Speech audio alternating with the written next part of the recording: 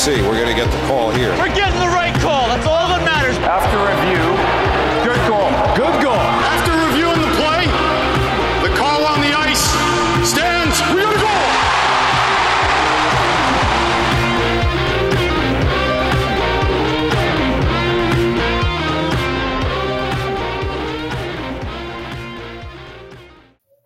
All right, guys, and we're live. Here we are for a action-packed and really special episode of Rangers Review. Not the normal thing, because as you guys know, we unfortunately had to miss the past week's episode because I was away in New York for a bunch of New York Mets games that you can check out for my vlog on my Mets channel. But a lot happened with the Rangers this week that we want to touch on in particular. So we're not going to be focusing about the games. We will be doing that in a future episode, probably around Monday at the time of recording this upcoming. So we have to emphasize a lot of things, but before we do anything else, Mr. Steven, how are you today, my friend? Doing good. It's been a hectic week for me as well. I was initially planning on recording with someone else on Monday, but my mom was rushed to the hospital on the weekend. So yeah, it's been a crazy week, but she's doing better now. She's being monitored, and they're gonna I think they're gonna perform a surgery on the 28th. So it's still a little bit, touch and go, but not life-threatening or anything. Yeah, definitely a little nerve-wracking, though, I'm sure. And I've already told you this plenty, but my thoughts and prayers are with you, your mom, and your family always, hoping that everything goes well and smooth in her surgery. But yeah, so that's exactly why we didn't do the episode. It wasn't just me out. Unfortunately, it was just bad timing for everything. So it's not a big deal. When we do our recap on Monday going into the upcoming week of games for the Rangers, we'll briefly recap the week that we missed. So we won't really deep dive in because it won't matter all that much by then, guys. But let's get into really the noise that we need to talk about the most. And it was around the trade deadline. It was on the trade deadline, but it wasn't regarding a trade for the Rangers. But it kind of felt like one just because of the impact that this player may have on the Rangers as soon as this weekend. We'll find out. But that is, of course, defenseman Zach Jones. Now, if you guys don't know, Zach Jones is one of my favorite prospects in this Rangers organization. Defensively, for sure, it's him and Niels Lundqvist leading the way. Then you have other guys, like whether it be Brian Schneider, Matthew Robertson, Tarmo Ronanen to an extent, and some others. They have plenty of young guys. But Jones, who was originally, I believe, he was the third-round pick, correct, a couple years ago? Yes, I think 64th overall in 2019. Yep. Yeah, we have really grown attached to Zach rather quickly as another defenseman who looks a little undersized, but he is just so amazing with his offensive and overall two-way game. And he already signed his ELC, which in my mind was really surprising. When that happened earlier in the day on the trade deadline, which I believe was April 12th, I was like, no way, because he already committed to going to his senior year with UMass. But as we know, UMass won it all in college this year. So then right after, he's like, you know what? I'm going to sign my ELC and give a shot with the Rangers. So, Steven, I'll let you run with this going forward because I know you have plenty to say about this. First of all, it would have been his junior year this upcoming season. He finished his sophomore season now. Yeah, my mistake. But yeah, Zach Jones, drafted in 2019, so only 2 years ago. A draft that's looking really good for the Rangers right now. You know, we got Kaapo Kakko second overall. Matthew Robertson signed his entry-level contract right out of the draft. Hunter Skinner a couple of weeks ago, a fourth-round pick from that year, signed his contract. Now Zach Jones. So 4 of our first 5 picks that draft have already signed their entry-level contracts. And they still have Adam Edstrom, who is really tearing it up in the SHL playoffs right now. He's a point-per-game player. So he elevates his game when the lights shine brightest. Eric Ciccolini, still in college for Michigan. Of course, you have Carl Henriksen and Levi Aaltonen as well. But, yeah, the big news now is Zach Jones. First one was part of the team that for the first time won the Hockey East Championship for UMass. And now they went all the way and won the Frozen Four. They beat St. Cloud State 5-0 in the championship game. And Zach Jones in that tournament just looked like a man possessed, especially in the semifinal. They played against Minnesota Duluth, winner of the last 2 Frozen Fours. And they got some revenge against Duluth because 2 years ago in the Frozen Four championship game, UMass actually lost the final to Duluth. Yes, I remember that. Zach Jones, a couple of weeks ago, said he was going back to college for his junior year. He felt that he still had some things to improve. But the Rangers approached him, and they came to an agreement. The contract is for 3 years, but they're burning a year off his contract now. which for Ranger fans might sound a little bit weird. Why would you burn a contract? Why would you burn a year off his contract for a player that's not really going to make an impact in a season where you don't make the playoffs anyway? But there's a win-win here for both parties involved. In this case, Zach Jones gets his signing bonus this week for the first year, and he gets a signing bonus again on July 1st for the second year. So he gets a $92,500 payout twice in 3 months. It's not too bad. He'll become for a kid who's only now playing in college. He's like, exactly. Oh wow, thank you very much. Mm-hmm.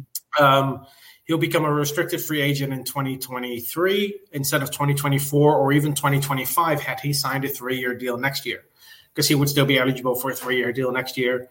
But for the Rangers, there's a little advantage here as well, because they're doing basically what the Boston Bruins did with Charlie McAvoy. The Colorado Avalanche did this with Cale Makar, and the Vancouver Canucks did this with Quinn Hughes. By burning the first year of the entry-level contract, when he becomes a restricted free agent, he's not arbitration eligible, because the number of contract years do not correspond with the number of pro years, because it's very technical, but what it comes down to is that you need to be on the active roster for 40 games for it to count as a pro year. Mm-hmm. And the pro years count towards unrestricted free agency status. But in this case, since this season counts for his contract, but not counts as a professional year for him, he will not be arbitration eligible, which makes it easier for the Rangers to negotiate an extension in 2 years. More importantly, the entry-level contract has no performance bonuses, which is good for the Rangers because with so many young players on the team, their performance bonuses were really starting to handicap them a little bit because they were over the bonus cushion. Yep. So getting him on the contract without performance bonuses for the next 2 seasons is great. He gets number 6, first player since Dylan McIlrath to pick that number. If he makes his debut, will only be the 6th player born in the state of Virginia to play in the NHL.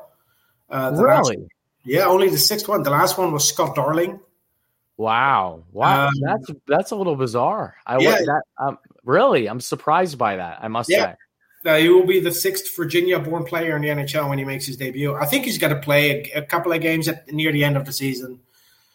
But right now, he joined practice. They're going to have him ease into the practice like they did with Kravtsov. So we might see him in a week or so probably play a game. But it's also really difficult to justify changing the lineup on defense after you just won 2 games against the Devils, both coming with a shutout. So I understand why Zach Jones is not going to play probably this weekend, but somewhere next week I do expect him to play for the team.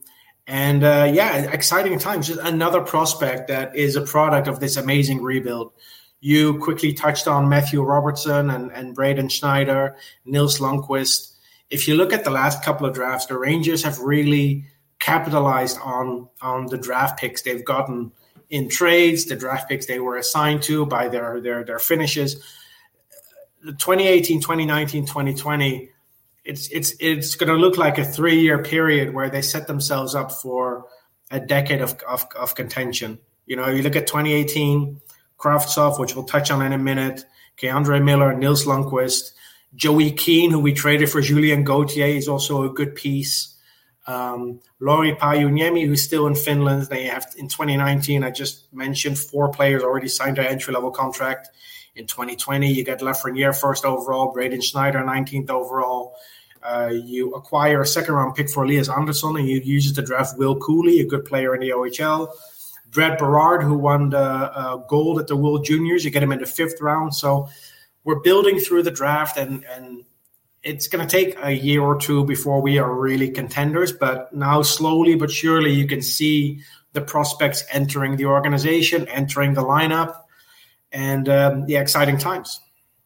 I agree. And I think what should really be highlighted about the Jones situation is, for him to originally commit to go to his junior year at UMass after winning it all, and then deciding last minute, no, I'm going to go to the Rangers now. The Rangers even willing to burn that 1 year of, having more rights on him, because that's still a big deal at the end of the day. Normally, most teams do not want a situation like that to happen. But as you already alluded to, there's a lot of benefit from both sides here. And Jones has clearly proven to the Rangers organization that he is willing and capable of competing with the Rangers already. He's not a guy where they just signed him and brought him in to be with the Hartford Wolfpack for the entirety of next season. Like, he should be with the club.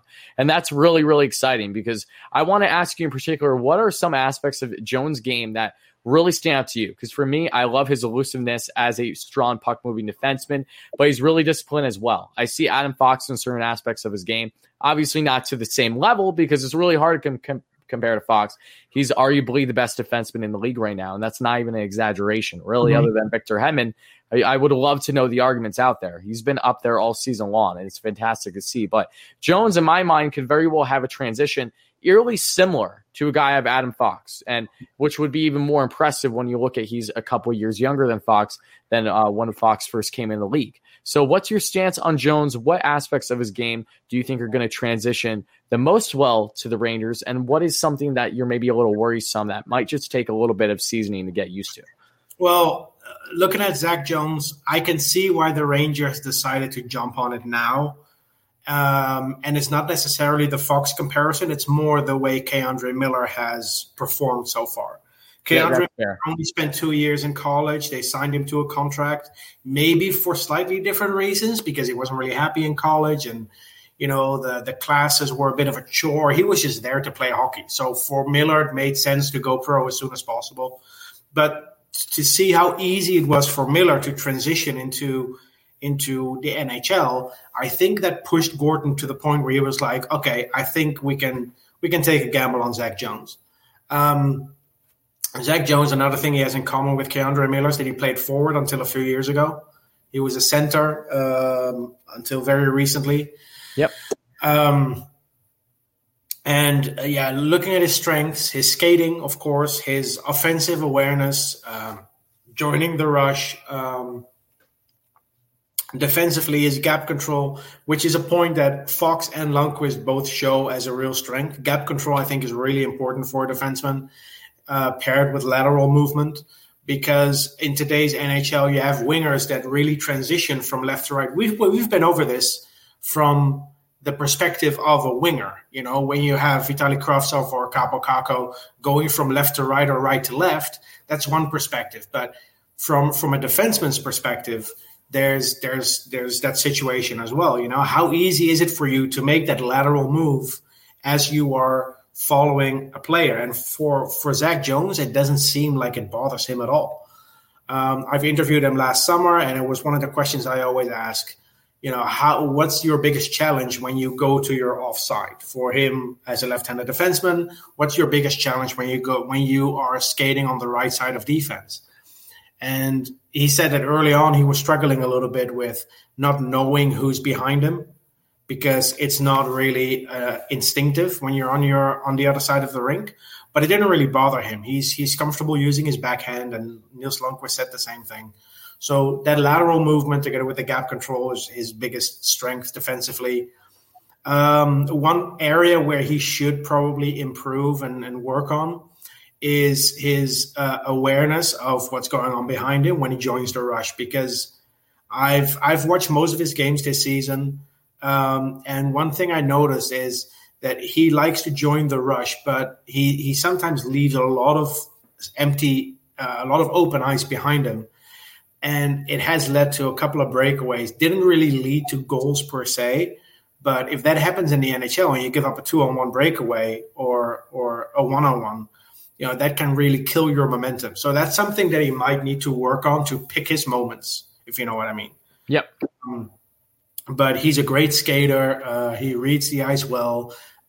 He has the right mentality, and he might need a year or so to really get to that level where he's comfortable the same way Fox was comfortable.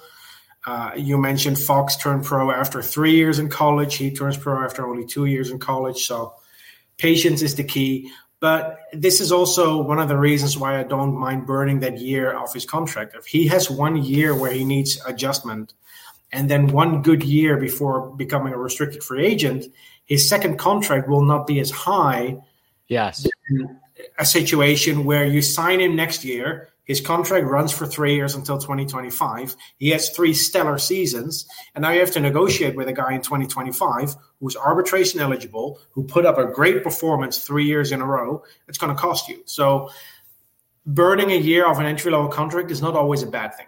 It actually could pay off in the end for the Rangers. Now that you make that, that's true. That's a great point, because if he has like one breakout year, I know it's different circumstances, but Tony DeAngelo to an extent, Tony is a guy that was really putting up the points, but it was over a short period of time. It was like, really, okay, how much more are we going to get out of him? So they managed to get him on the shorter term deal. So with Jones, that could go either way. They could sign him to another shorter term, or they could extend him long term and get lucky, or say it's a low AAV because he only had one real full breakout season yet. Again, time will tell. That's all the matter of how long he takes to really get accustomed to the NHL level. But I just want to add this here regarding Jones before we kind of wrap up his topic is, how does it feel for you as a guy like myself too, but I know you've done it plenty more, and following all these Ranger prospects, especially defensively? Nils Lundkvist, you're literally like his best friend, it feels like. I know it's not the exact same, but you have a good relationship with him from a personal level. So how does that make you feel knowing that we very well could see a Rangers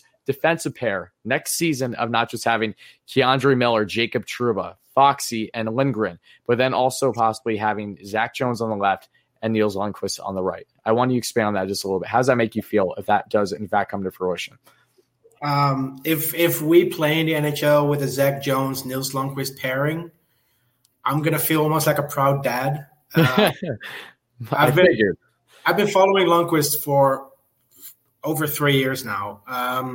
Zach Jones, I met him at the draft in 2019. I've had some Zoom calls with him to put that interview together. So I've been able to ask him some questions on a personal level. Same with Eric Ciccolini, who's a little bit further away, of course, but Brett Berard, Hunter Skinner, Tarmo Reunanen. It really gives a little bit of extra weight to it when you've talked to these guys on like a personal level and they actually make it to that on the ice at Madison Square Garden. That's just there's a difference between talking to guys like Ty Ronning, Brendan Crawley, Stephen Fogarty.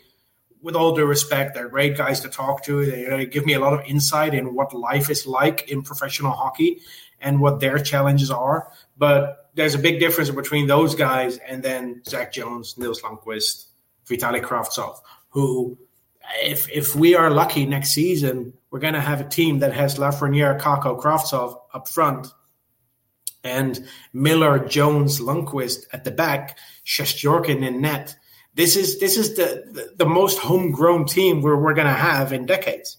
And this is what we've been waiting for. Since this rebuild started, it's like, all right, we just want to see these kids play. We're getting a little too antsy. Now it's finally starting to come full circle here. And the thing is, I know people are getting antsy, but it's only been 3 years since the letter was sent out. No, it hasn't been that long. For a natural rebuild, it's been a lot faster. It has only been 3 years since we officially committed to a rebuild. If you look at other teams, and I've mentioned this before, the Pittsburgh Penguins, everyone talks about Sidney Crosby being the start of their rebuild. But they were picking top 5 all the way back in 2002. So if you take the Ryan Whitney pick in 2002, which was 5th overall, if you take that as the start of the rebuild, where in our case, the Kravtsov pick was the start of the rebuild, it took them 7 years from that moment to winning the Cup. It took them 6 years to make it to the finals. So it's only 2021. I expected the Rangers to be contenders in 2023 and then maybe win a Cup in 2024, 2025.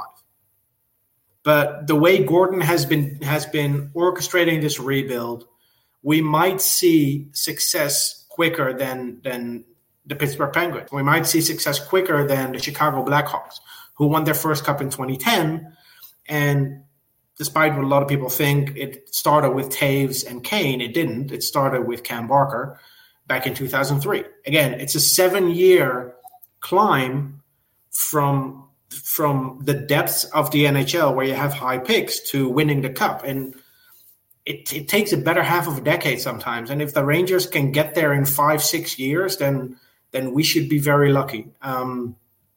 But sometimes I still cannot believe Gordon put this team together. Trading for Adam Fox, trading for that Rick Nash trade, I keep coming back to it, man. Ryan Lindgren, the pick that eventually became Keandre Miller, Ryan Spooner, who we flipped for Ryan Strome.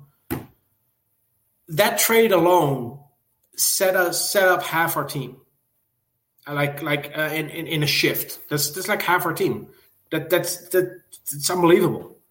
I know. And I just love the fact that, while we have griped plenty throughout this season in particular, there's been plenty highs and lows already at natural through a team through a rebuild, right? It's been kind of easy to overlook for a second just the position this club is currently in. But when you take a second to put your emotions aside and really focus on what the big picture is here, it's really beautiful. Like from everything top down, they haven't been perfect in this rebuild. Don't get me wrong. They haven't been all drafting all the best players, not everything has went up to according to plan, but it has gone damn close, a lot closer than I think most teams would do or expect. They've had luck on their side with these lotteries. They've taken advantage of that luck. Development, maybe it's taken a little bit slower than expected with some of our youngsters, but it's not changing the fact that there is progression now, and that's a pleasant thing to see. And defensively, I think that has to be the biggest kudos more than anything. The Rangers, talk about loading up.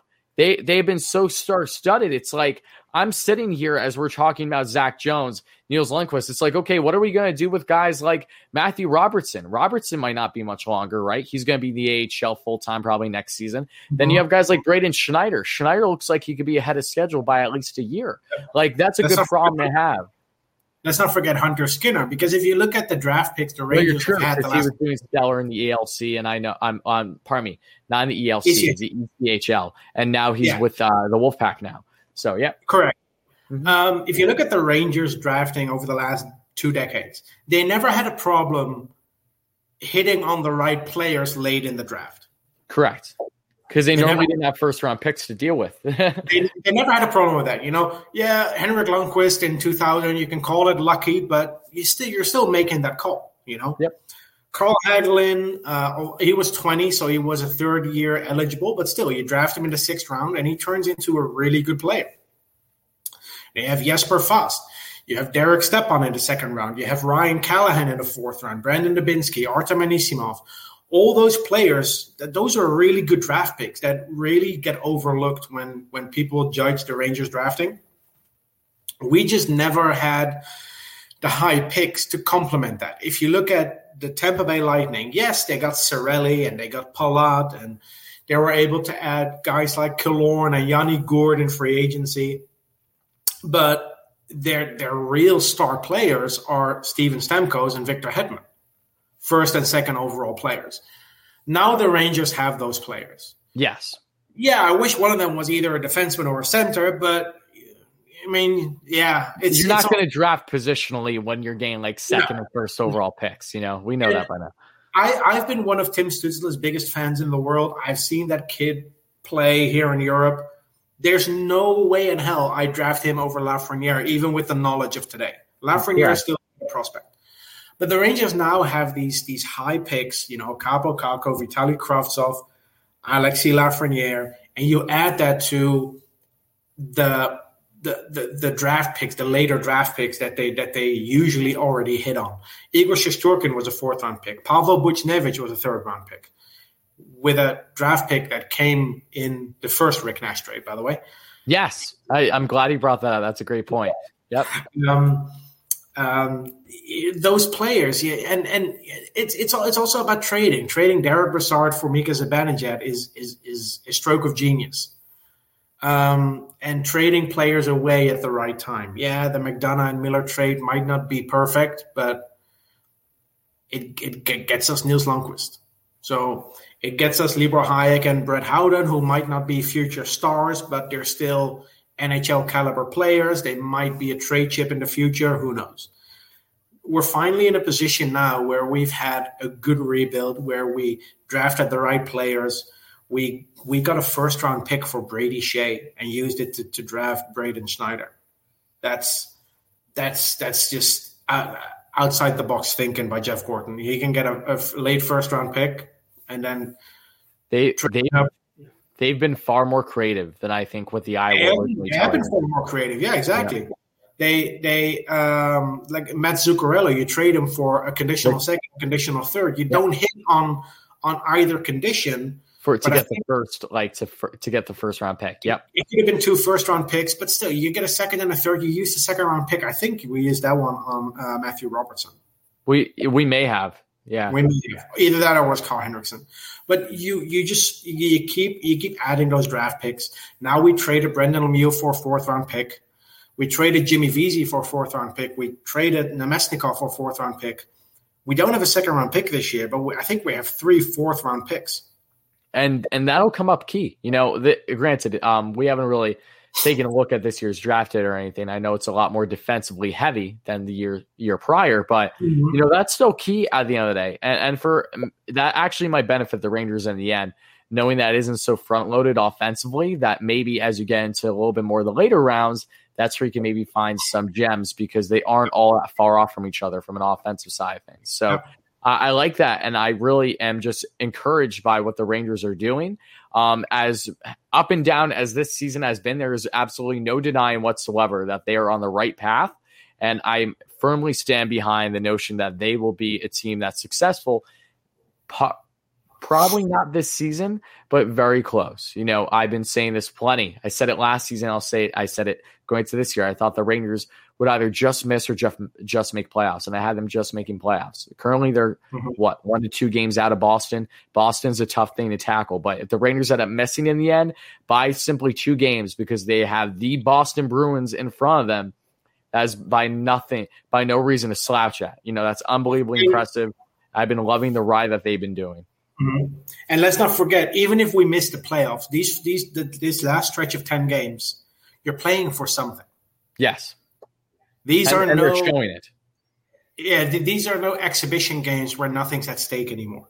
Correct. These are still games where you're in it to make it. They're probably not going to make it because we're 4 points behind Boston. They have 2 games in hand, so the gap might be a little bit too big to overcome. But you're playing for something, and this season has been a lot of fun. Seeing Kaapo Kakko take that next step in his development. Seeing Lafreniere in a Rangers jersey, something I never expected to see until we won the lottery back in August.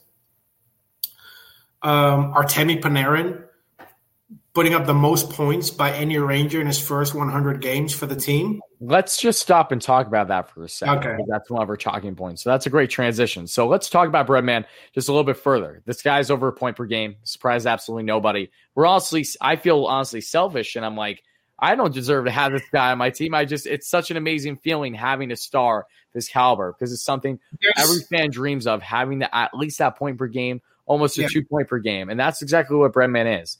Past game at the time of recording this, got another, 3 points. He's unstoppable. Even when it looks like he's not even really giving his utmost effort. So what's your stance on Breadman breaking the record for the most points as a New York Ranger through their first 100? I cannot believe we signed this guy as a free agent. You know that I'm not the biggest fan of Jack Eichel being traded to the Rangers. Yes. It has nothing to do with who Jack Eichel is. If you give me the option between Ryan Strome and Jack Eichel, even at their cap hits for free, like no trade, just free agency, but with the cap hit they have now, I pick Jack Eichel over Ryan Strome 10 out of 10 times. But it's not the case. You're going to have to give up good assets to acquire him, plus the $10 million cap hit. Panarin came to us for free. He makes $11.6 million, and I think he's underpaid. He's a bargain of a contract. After everyone's saying he's overpaid, he's this, he's that. He makes $11.6 million, and I firmly believe he's underpaid. He's done everything to make us not believe he is. He's done everything on a night-to-night basis. It is nothing short of remarkable. It's a pleasure. It's a privilege. It's honestly, he leaves me at a loss of words. It's like, okay, when he didn't get a point one night, it's like, all right, what happened there? It's like you can always count on him, and that's a rare thing to have because most teams in the league don't have the luxury of constantly having that player. If you look at Panarin, the record we're talking about here, most points in first 100 games as a Ranger. He beat some good guys. The record was Mark Messier with 137 in his first 100 games. Yeah. Panarin broke that record. He got 138. I was a huge fan of Jágr when he was a Ranger, but man, it's hard. It's hard to pick Jágr as a Ranger over Panarin as a Ranger. And I'm getting close to the point where I truly think that Panarin is the best player I've ever seen in a Rangers jersey. Like, just take a moment to really gather your thoughts there. Like it's true though. Like I've been watching the Rangers since 1992, early 90s. I've seen Messier, I've seen Graves, I've seen Leach, Richter, Gretzky, I've seen Lindros, Nedved, 2 stints. I've seen the entire career, first to last game of Henrik Lundqvist. I don't think any of them were as dominant as Panarin. Yes, Messier was more important because he was instrumental to winning our first cup in 4 years. Yes. Jágr was probably more entertaining because the way he played, he was just a man possessed. And plus, there was no one around him either. He was a one-man show. When you talk about most talented Ranger I've ever seen, it still has to be Wayne Gretzky. The guy was 36, and he put up 2 90-point seasons. It's unbelievable. Mm-hmm. But if you talk about most dominant and best Ranger I've ever seen, I think I have to go with Panarin. And I want to add how insane that is to even fathom, because when you think of guys like Hank, and it's really hard to compare a goaltender from an individual position player. So we can keep them separate even, but like Hank throughout his career, he had some amazing dominant runs. We know that, but it is very hard to argue just how good Panarin has been, but from a consistent level. He has yet to have any decent period of streak where he is not on his game. Even when he's not on his game, you can count on him to at least get to. No. I've seen him play games where he was not on his game, where he wasn't playing the way he should. Correct. And still ended up with 3 points. My point. Yeah. It's effortless for him. He had three 3-point periods this season. Not 3-point games. No. Period. He put up a 3-point period 3 times this season. And then you have Zibanejad, who had that amazing run in March. March Madness with Mika. It's ridiculous. He broke records that from the early 80s when I wasn't even born. And then you have Chris Kreider, who scores back-to-back hat tricks against the Flyers. Mm-hmm. Was it against the Flyers? Probably. Yeah. I think it probably what was one against the Devils? If we're talking about hat tricks, it was probably against the Flyers this season. Mm-hmm. But it's just everything. Adam Fox playing on a Norris level. Consistently plays at a Norris caliber level. He is better than Victor Hedman this season. And I'm not saying that because I'm a Rangers fan. Defensively, he's better than Victor Hedman. The numbers back. Offensively, he puts up more points. I don't like plus minus, but yeah, I mean, he is a positive and net positive player every game he plays. And he plays 26, 27, 28 minutes. It's ridiculous. They have Ryan Strome, who's on pace for 74 points in a full season. The most overlooked player all season long, easily. Ryan Strome is the most underrated Ranger in probably the last 15 years. Ranger fans are still talking about wanting to trade him. He's on pace for 74 points in a full season. It's ridiculous. And yeah, he plays with Panarin. You didn't see the game against the Devils yesterday? No, I was listening to the radio call on my way home from New York. Panarin had 2 goals, but those goals don't happen without Ryan Strome. I know. Because Ryan Strome, exactly. Pinpoint passing to Panarin. Yes, Panarin finishes it, but it's still Ryan Strome with the cross-ice feet to set it up. Panarin and Strome work well together. Panarin put up career highs in points, in goals and assists, and therefore also points, playing with Ryan Strome. Maybe Ryan Strome makes Panarin a better player. Maybe we should just accept that. I think that it's beneficially mutual. And that was something that at first maybe we didn't really wrap our heads around that idea, because Ryan Strome, we've had plenty of gripes about originally. And if there's one aspect of his game that I still can honestly say I don't love, it's obviously his defensive game isn't anything stellar. You know that. He's not a star two-way centerman out there like a Bergeron. Again, that's a tall task. Don't get me wrong. I'll tell you something. If he was, he wouldn't be paid $4.5 million. No, he'd be paid $8 million. I know, and that's what makes this a little bit more of a bargain too, just because of the overproduction he's been doing. But you add that, and he also does get a costly penalty more often than not. Those are really the only gripes. That hasn't been a problem this season. It was a big issue last season. Yes, I've seen it this year. It has not been as prominent this year. You're correct. Yeah, that is all kudos to him. 100% to him. Everything that I've said about Ryan Strome in negative light, he has continued to prove me wrong. And I have no complaints whatsoever. I have nothing wrong with the guy. I'm so happy that he's making me eat my words, as he should. Good for him. When Panarin was out because of the whole political thing, he was playing with Chris Kreider, and Chris Kreider puts up 2 hat tricks playing with Ryan Strome. Maybe we should just accept the fact that Ryan Strome has found his team. And that's not uncommon to be a fairly late bloomer, or at least peak high, then reach a low, and then go back up again. This is not an uncommon thing in the game of hockey. He was still a 5th overall pick. I know. It's easy to forget that. The talent was there. Same with Derek Brassard. Do you remember when Derek Brassard came to the Rangers? And people were like, he was a top pick. Do we really need Derek Brassard? He sucks. Yeah, in Columbus. And then what did you have around him? I remember trade deadline 2013. We trade Gaborik for John Moore, Derek Dorsett, and Derek Brassard. And I remember thinking, we didn't even get a first-round pick for that? Yeah. Then that first game happens, and Derek Brassard scores a goal and adds 3 assists. Then the playoffs happen, and he steps up. Brassard is a guy that stepped up in the playoffs for us, always. That game 6 against Tampa, I think, did he have a 5-point game? He went off. He was big time brass. When I think of brass in the playoffs, and not that we're trying to get on a tangent, but like just think about this man having the audacity to do a slap shot on a breakaway. Like he was so much fun to watch. Brassard's slap shots are out of this world still.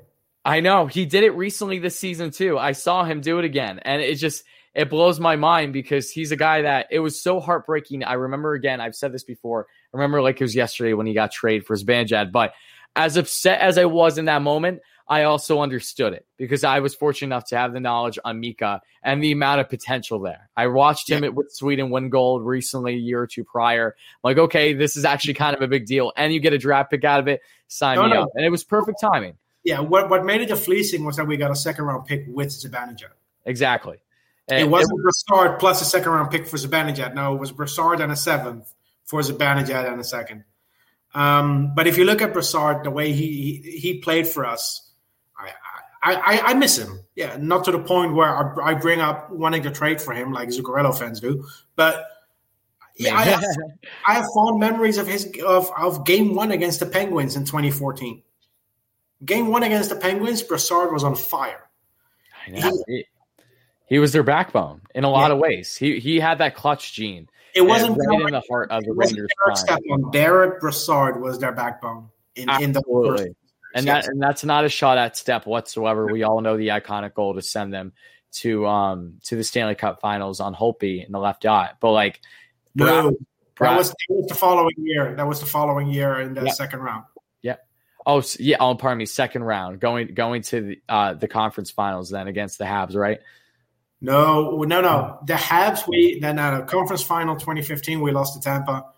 The goal you're referring to got us to the conference final against Tampa in 2015. Oh, okay. Yes. Yeah, that's right. You're 100%. They get a little wishy-washy for me.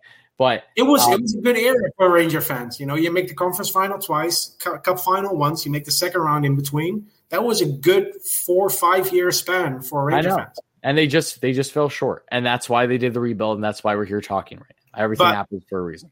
The underrated piece of this rebuild, and we're going to talk about it now, is the kid from Russia, Vitaly Kravtsov. Yeah, let's talk about Mr.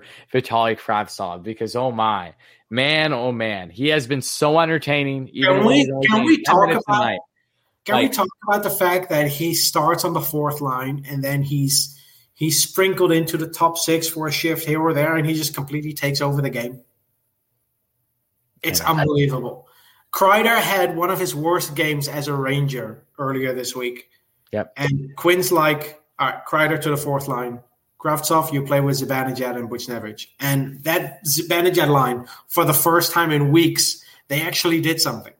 Breath of fresh air, if you ask me. Kravtsov made things happen on that line. And yesterday he scored his first goal, and unfortunately it was taken back his offside. After a successful challenge by Lindy Ruff, which I want to quickly touch on because Ranger fans are really pissed off about this. I'm not upset with Lindy Ruff for challenging that goal because it's literally his job to do so. They were down 4 goals. There were still 10 minutes to go in the third period. I've seen stranger things happen. Kravtsov will score his first goal, but that goal, that disallowed goal that he scored yesterday, that is vintage Kravtsov. That is like his signature move, where he snipes it 5-hole through the goalie's legs. He does this in the KHL all the time, and now he did it in the NHL, and he's going to do it again. But the kid just oozes confidence. You can tell he looks polar opposite than what he did just a year ago or so when he was with Hartford, getting a little slow into things, but he still had over 10 points in 30 or so games there. Wasn't looking bad, just took a little bit, but and all in all, that really benefited him in the end. Took it a little personal with him when he originally didn't make the Rangers a year or so ago. And now you look at him now, and one, he has the size, which you love. Kravtsov is another bigger body forward for this Rangers group that has quickly become fairly dominant in a quick period of time. Between Kakko, Laff, both these guys have an amazing skill set, but they use the body. Probably use somebody more than maybe the an average fan was expecting at first, right?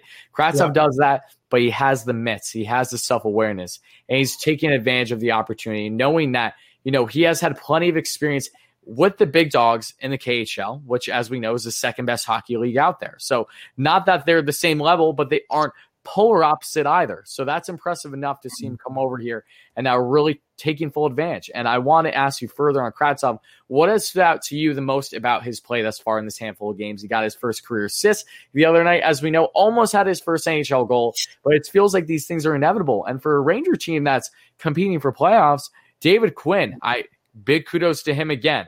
He is giving the opportunities to guys that he feels are deserving, and Kravtsov is deserving him. Now, granted, could Kravtsov be back on the fourth line for a game against Saturday? Sure. Who knows? These things are inevitable at times, but what's your initial stance on Kravtsov and his performance? It's difficult for a coach to I said this before, I'm going to say it again, but now about the forwards. It's difficult to justify changing your lineup after you just win 2 games in a row, not conceding a goal. The first game they weren't really dominant, but still, you shut out your opponent two games in a row. There's no reason to change your lineup. If it ain't broke, why fix it? That's usually Quinn's mentality. Yeah, Blackwell's probably gonna be on the second line. Who had 3 assists, by the way? Yes, and also huge hats off to Blackwell. He continues to take advantage of the opportunities given to him too. Whether we love or feel like a little iffy bad just because maybe we want to see Kakko in the top 6, whatever. Huge hats off to Blackwell. Another bargain of a contract. I think 10 points in his last 10 games.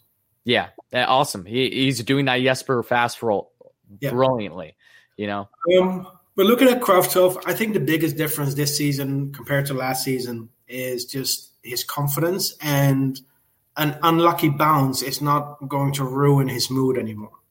When he came over in 2019, he was full of confidence. I watched him in the preseason games. I was in New York. I watched all preseason games. And I zoomed in on Kravtsov and a little bit on Kakko. But he was just, in the preseason, he was just playing his game, scored a goal. And he didn't really celebrate because it's only preseason. He wasn't there to play in the preseason. And then he doesn't make the team. And that really ruined him. It messed with him a lot. And you could see it when he was going to Hartford. He was struggling to motivate himself. And this was, at the time, a 19-year-old kid a year after being drafted 9th overall. He came in and he thought he was going to make the team. And going to a country where they don't really speak your language. He speaks English relatively well compared to other Russians because of his upbringing. His dad is an army officer. His mom is a diplomat. His sister is a lawyer in Calgary. So he grew up around English-speaking people as a kid. But still, you get to New York for the first time. You get to live with the Billet family. Everything is different. If things don't go your way from the start, then that can really mess with you. If you look at a guy like Philip Hedl, it didn't really bother him so much because the moment he got to Hartford in his first year, he just hit it off in Hartford. So when you get that, it puts you into a flow. Kravtsov never really got into that flow. Then he went to Russia, and it didn't really work out. But then this current season, he went back to the KHL. He played great. He created scoring chances more than he was actually rewarded for it because his teammates kept missing open nets. Very frustrating. But he made things happen. And now he's back in New York, and you can tell that he plays like a man possessed in a good way. He doesn't let a bad bounce get to his head anymore. When he's on the ice, he's always making things happen. Defensively, too. The points will come. He got his first assist on a Brendan Smith goal. It's crazy how these things happen, huh? Like Lafreniere and Miller got their first goal assisted by Colin Blackwell. I know. Kakko's first goal was assisted by Ryan Strome. It's never the star players that are linked to these kids' first goals for some reason. But he'll get his first goal. I hope he's going to get it tomorrow. I think it's inevitable almost for him to get it in one of the two games, in the final two games against the Devils this season. It just feels right. Yeah. No, but I'm not worried about Kravtsov at all. And yeah, he's playing. I'm not saying he's playing better than Kakko, but he's more noticeable. He's a flashier player. If you look at Mark Stone and you look at Philip Forsberg, which player is more exciting to watch? It's probably Philip Forsberg. Yeah. Doesn't mean he's necessarily a better player, but he's more noticeable. The plays Kravtsov makes are more noticeticable. He's a year old. Flashy. He has really slick hands, and he's aware. He's a guy that while he's not going to necessarily be a gem in the defensive zone, you can tell game by game that he's quickly adapting and getting better. And I think that he has the potential, fairly similar to Kravtsov, to be a very strong two-way forward in the game. I don't think he's going to be completely one-dimensional, as that stereotype goes with Russian players all the time. I think Kravtsov is going to show plenty in both the offensive and the defensive zone. Yeah, like you said, he's not stellar defensively, but he's not a liability either. Yes, I agree with you wholeheartedly there. Yeah, and I think another point that needs to be had about Kravtsov too is, he was really the next big piece coming out of this rebuild. It started with Elias Anderson, Philip Hedl. We know that. And Hedl, you can definitely make the case, was really starting it all because Elias did not pan out. But outside of that, it really was Vitali as like the next man up, or at least one of them. So it's crazy seeing him now in this position, taking advantage of the opportunities given to him. And if he really gets on Quinn's good side, and again, huge hats off to Quinn.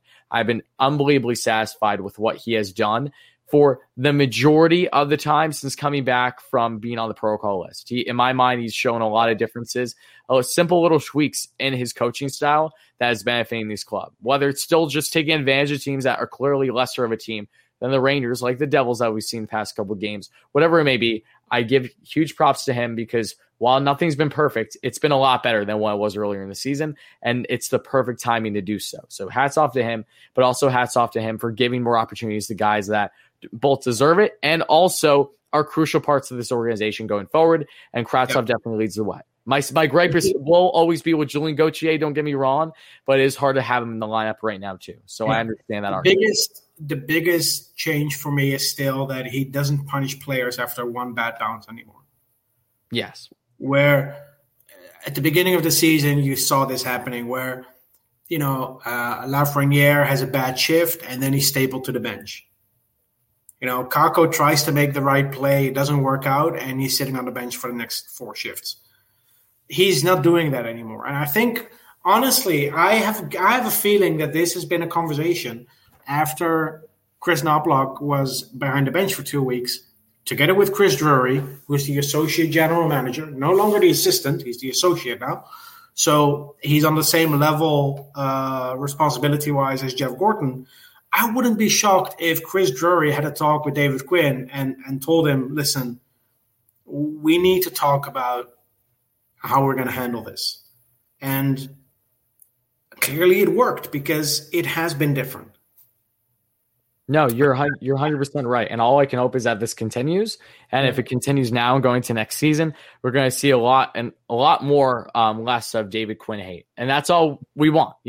All we want is for him to succeed with this club. And that's all I can really say. He's adapting. He's a young coach too. He's very inexperienced. He's a guy very similar to this club where normally it's 2 negatives or 2 positives normally don't go align here when you have a guy that doesn't have the experience to really develop guys at the NHL level, but he's slowly but surely starting to prove me wrong from what really looks like a rough first half of the season at least. So kudos to him one more time. And before we get out of here, should we also, I guess, touch on the 20,000 goal for the New York Rangers? Because I think that's important as well, is it not? Mr. Pavel Buchnevich, the most fitting guy to get it. So Rangers, a couple of games ago, get their 20th goal in their organization's history, and it was by Pavel Buchnevich. So what is your initial thoughts on that transpiring? Well, my first thought is, was it though? Was it the 20th goal in franchise history?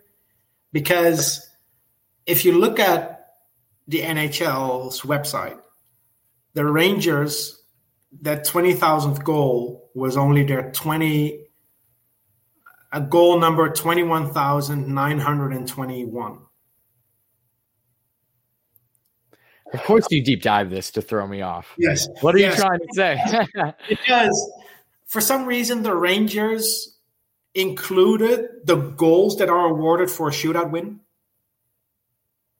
When yes. When the game is tied 2-2 and you win the shootout, you win the game 3-2. Yes. You get a phantom goal that's not attributed to any player. A player doesn't get a goal for it. But for some reason, the Rangers added that to their total. Whereas the Red Wings last week got their 20,000th goal, and it was the actual 20,000th goal in franchise history. So after scoring 4 goals yesterday, according to my count, we are only 75 goals away from 20,000 now. But aside from that, kudos to Pavel Buchnevich for putting his name in the record books forever. You threw me off, Steven. I don't know what to think anymore. I feel like I just watched Interstellar for like a 3rd time or something. That's funny. Oh, my. Okay. All right. Well, regardless, I'm going to give the kudos to Booch. No. Kudos to 100%. For what the Rangers recognized as their 20,000th goal in franchise history. Yes. And that's fair. So, again, huge hats off to Pavel Buchnevich, who has really every year has asserted himself more and more in this lineup.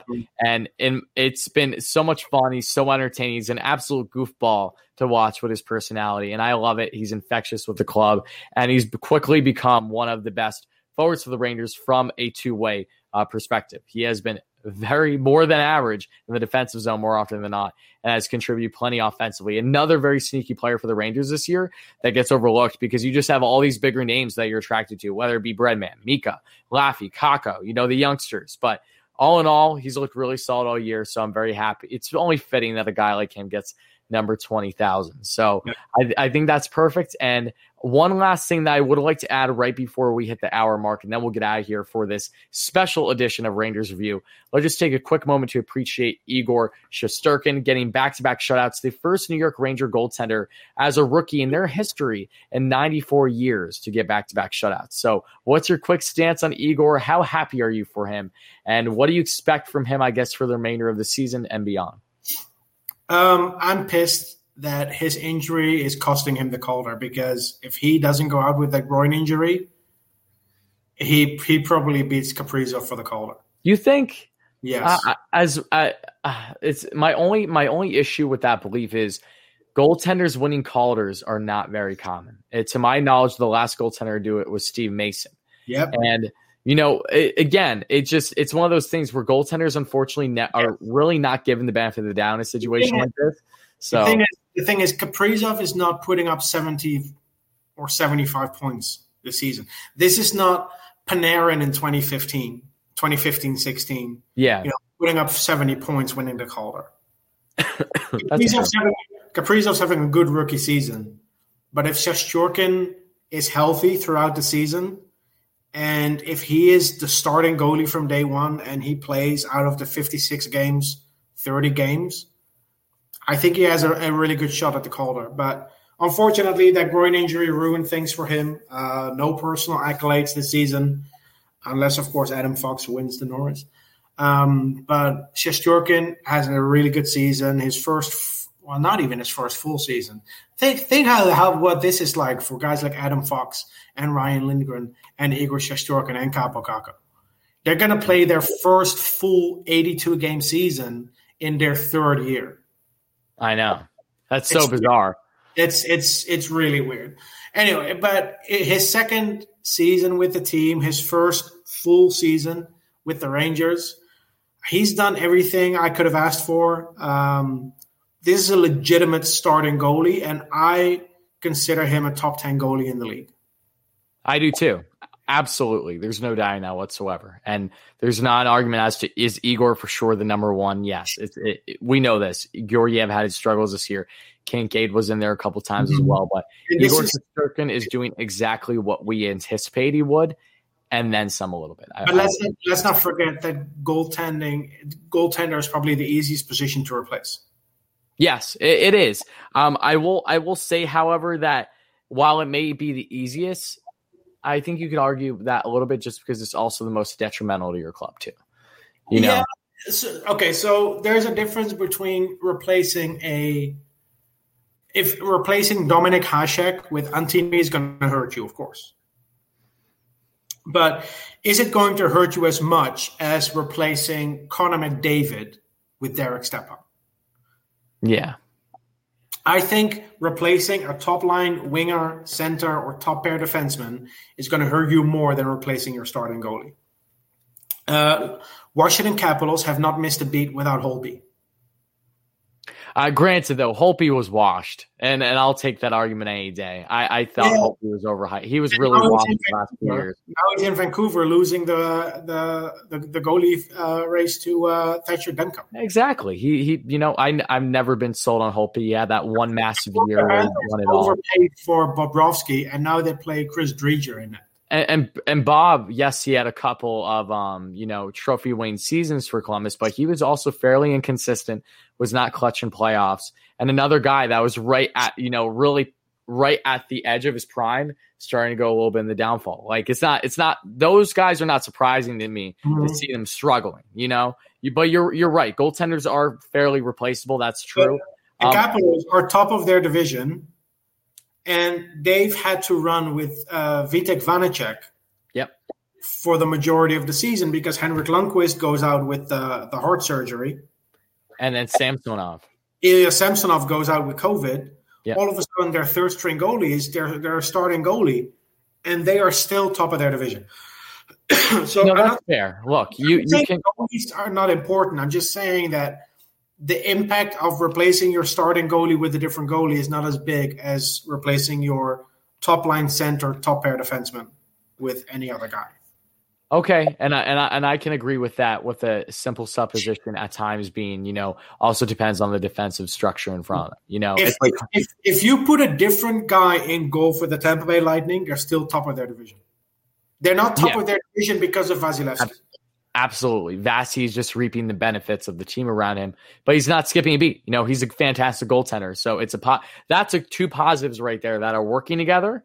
But it's like anything else. When you have a young gun, a perfect example could be Holtby to an extent, right?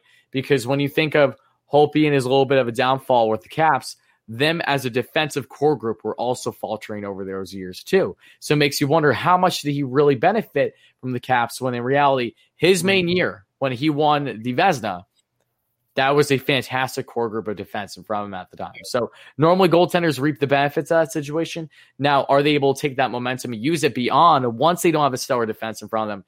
It's a little bit of a different story. That's a different story. And some goalies are masked by having an elite defense in front of them. Martin Brodeur getting a 9-save shutout with the Devils is a perfect example of the goalie not being the missing link in that cup team. Yep.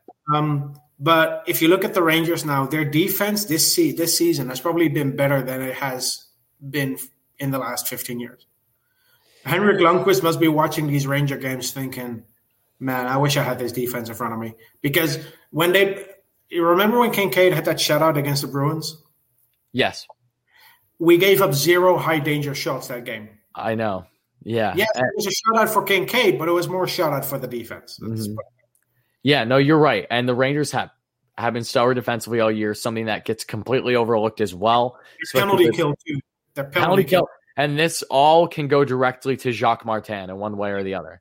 You know, that is exactly what he was brought into this club. There were some concerns given the fact that it was Pens. But again, Pens were a team that was usually middle of the pack every single year, whether it be in both penalty kill and from a defensive format when they didn't have any big names defensively. Lataine's a very great offensively minded defenseman, has been for many years, but he's not a defensive powerhouse. Come on.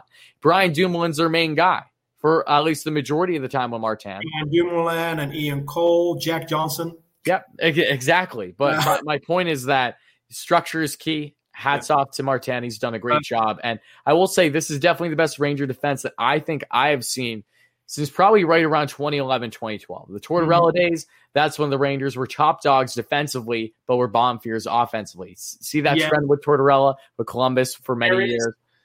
There's one big difference, though. This defense is not blocking shots. They're taking away shots. There's a big difference. They're taking guys that wait to the outside constantly. They're not giving them a lot of high-danger situations. The fact that we had 3 different goalies recording a shutout this season is testament to the defense being better. And that's a fantastic point. I completely agree with you. But, I think we really hit the nail on everything for this awesome special episode here, Rangers Review. So, Steven, do you have anything else to get off your chest before we get out of here? Changed up my wall of Kakko. I made it a wall of Kravtsov for tomorrow.